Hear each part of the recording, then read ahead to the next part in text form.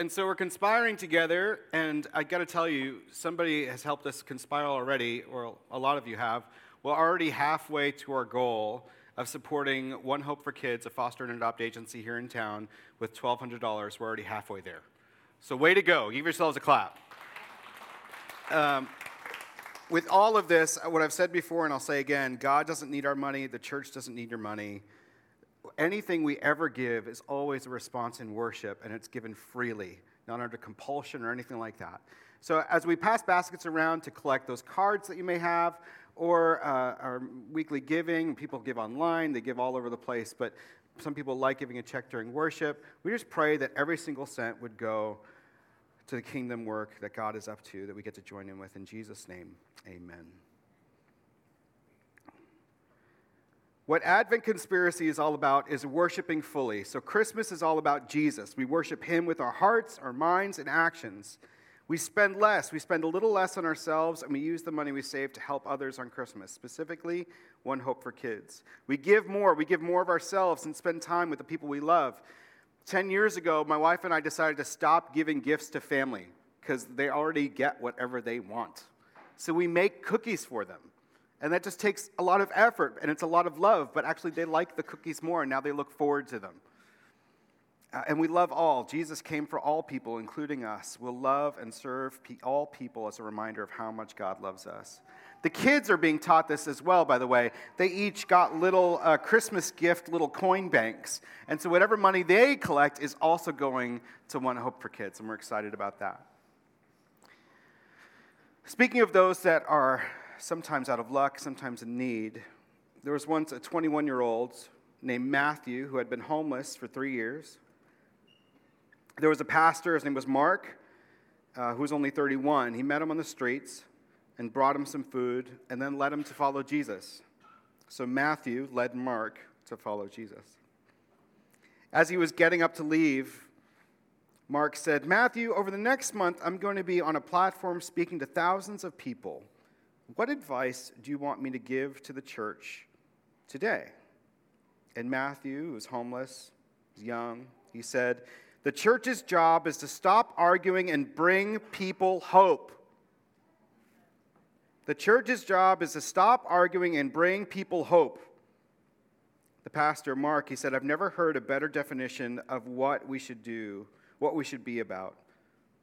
We should bring the gospel of hope." During this Christmas season, there's a lot of people that see hopelessness. Many of you come from families that you have to negotiate which parent to go to and all of that. It brings us stress in the holidays. If we don't have a gospel of hope, what do we have? What are we leaning into? Today is all about that hope. And I want to encourage you today that when our lives are driven by hope, we get to be a part of answered prayers. You see, each one of you, it could be under your breath, like, ugh, like that's your prayer. When you get up in the morning, you haven't had coffee, you go, ugh. Jesus hears that groan, and he understands it completely. But some of you have some significant prayers, especially during the holiday season, reconciliation among family, finances. Maybe you need a job. Maybe you're just lonely. Each one of us have significant prayers that God loves to answer. And you know what? He loves using us to answer them. This is actually part of the Christmas story as it was written. I want to bring you to Luke chapter 1, verse 39.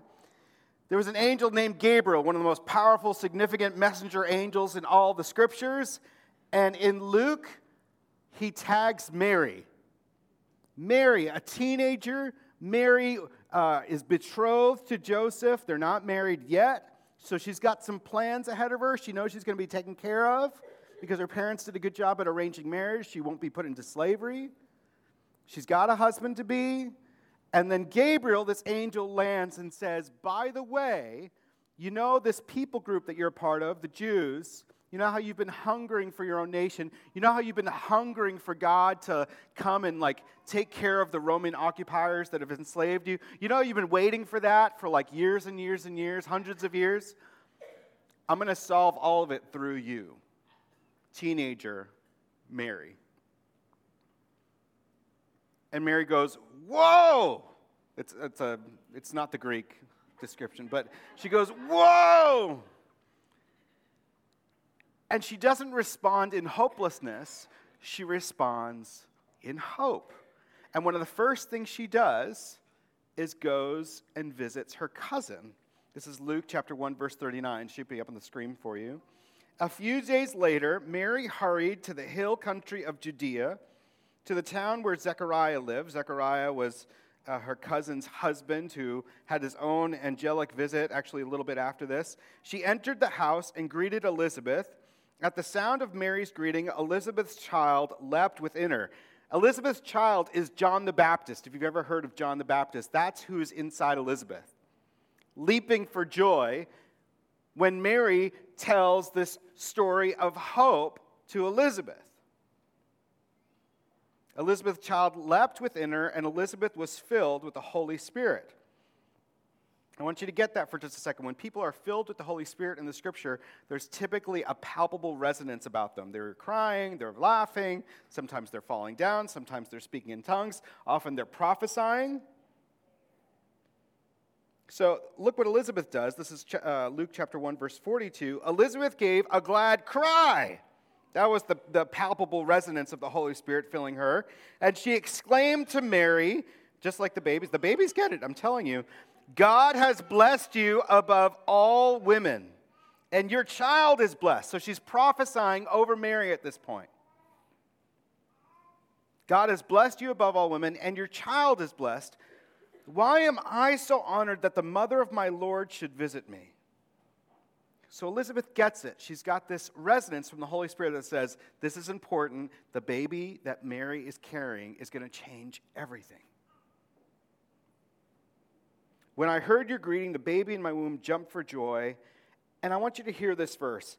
You are blessed. Why? Because you believed that the Lord would do what he said. Would you just speak that verse with me?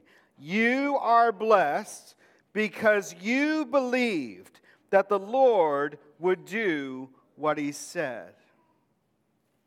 You see, when our lives are driven by hope, we get to be a part of answered prayers. This is what happens with Mary. Because she believed, she's now blessed. She leaned into what the angel told her. Now, raise your hand if you've ever had an angel land and tell you that you were going to be the mother of the Messiah. Anyone?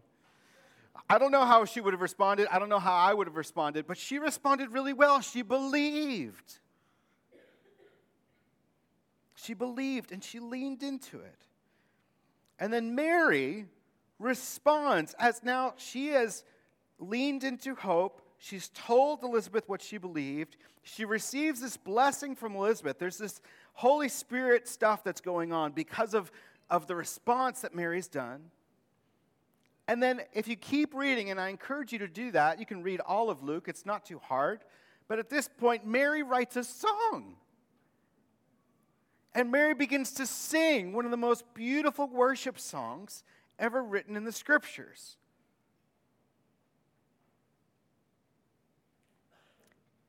There's a scholar, his name is N.T. Wright, and he says this about Mary. Mary is, to that extent, the supreme example of what always happens when God is at work by grace through human beings. God's power from the outside and the indwelling Spirit within, together. You see what's happening? It's like a mixing bowl. Every time you mix up cookies this season, I want you to think about this mix-up that's happening between Elizabeth and Mary and the Holy Spirit and what comes out of it. Together result in things being done which would have been unthinkable in any other way. Now, I know that some of you are coming to this service. You've got friends that are walking through Christmas, and there's always like this hiccup that you're having to navigate, whether it's a family issue, whether it's loneliness, whether it's finances. Maybe all this Christmas stuff just gets overwhelming and all the demands of all the activities, and it just overwhelms you. If you would, for just a moment, I'd like you to lean into the hope that God could do something different, even though the external circumstances say otherwise. Mary's external circumstances were very, very difficult.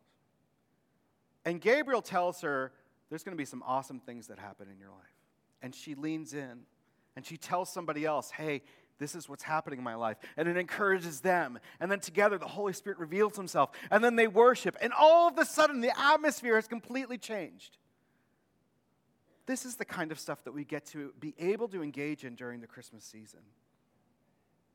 It would have been good enough if Mary was the only one involved. It would have been good enough if Elizabeth and them and their mix-up, their cookie dough mix of the Holy Spirit, that would have been enough for the story to be great. But actually, there were other people praying. There were other people praying, and they had been praying for about 400 years. It had been about 400 years since God had spoken to the Israelites. God had been quiet. God hadn't said a thing. No prophets, no anything. And still, there are people praying. 400 years is a lot of generations. That's great parents.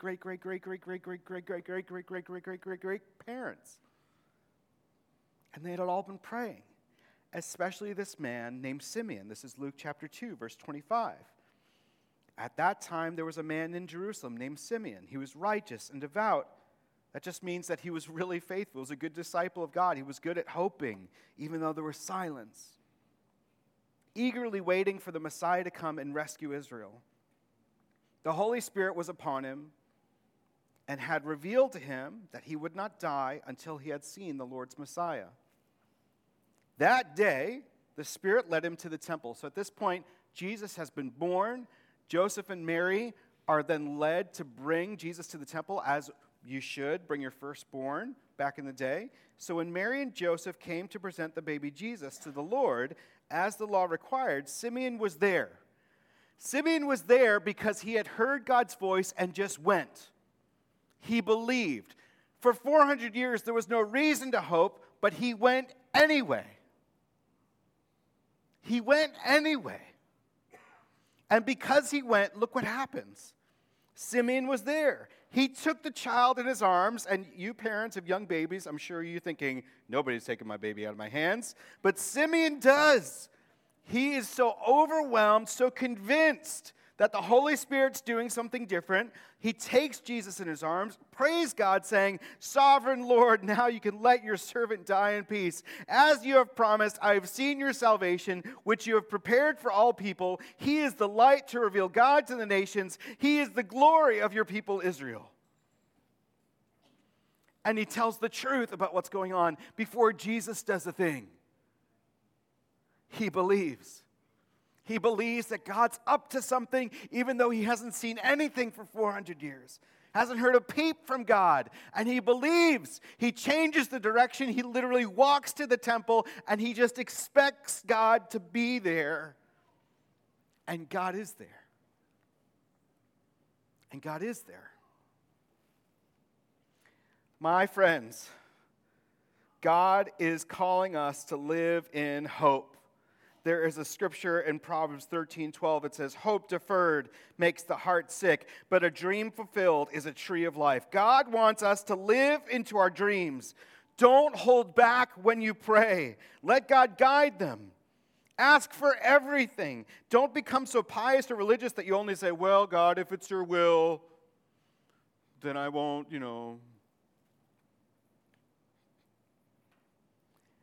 Reinhard Bonnke, he's called the Billy Graham of Africa. He's just passed away this past week. He said this. He said, ask with faith in God. We cannot ask too much. Ask. That is Christ's command. We are not outside Christ's command by asking. Don't worry about asking inappropriately. Our job is to ask anyway and let God decide how to act. It will not upset him when we ask. Ask whatever you desire and it will be done. Our job is to lean in hope and be a part of what God already wants to do. But if we never lean in and pray, we miss out.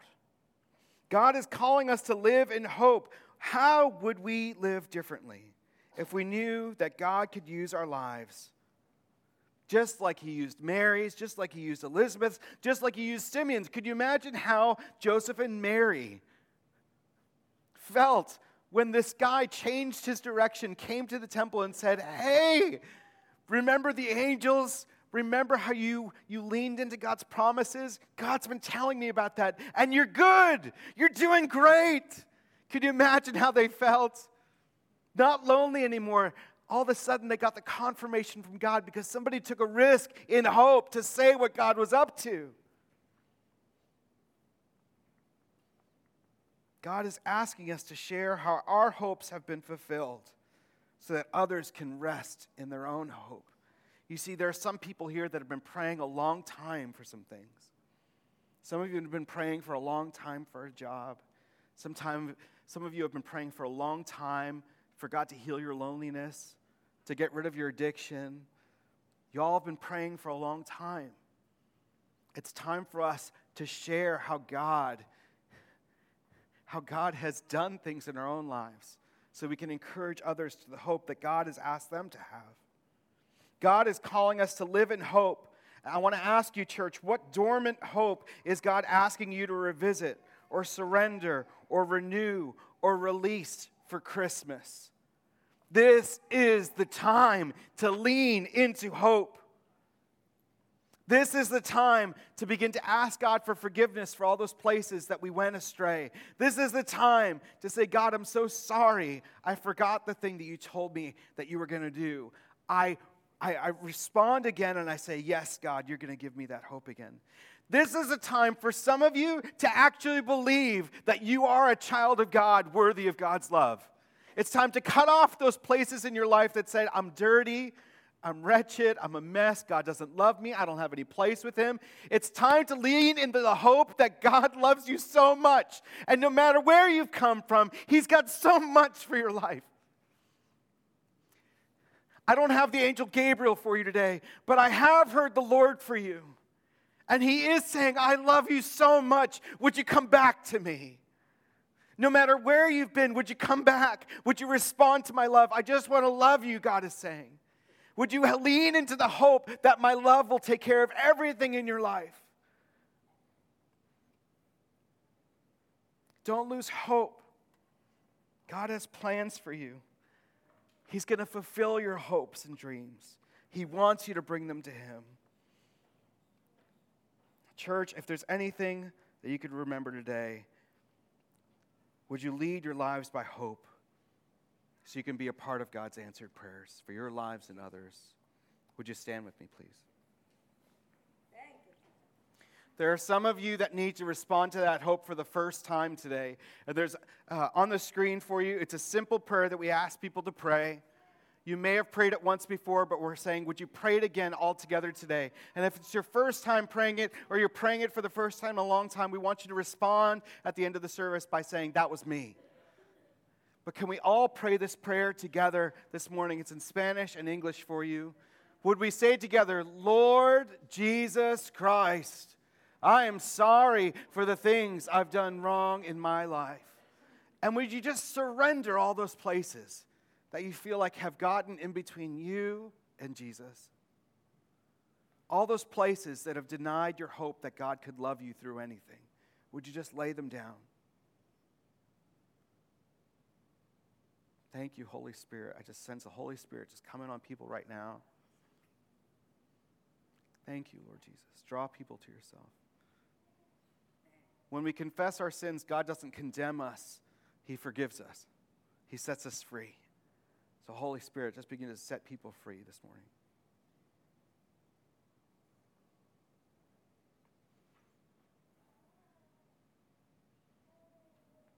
And in response to God's love, we are bold to say, please forgive me.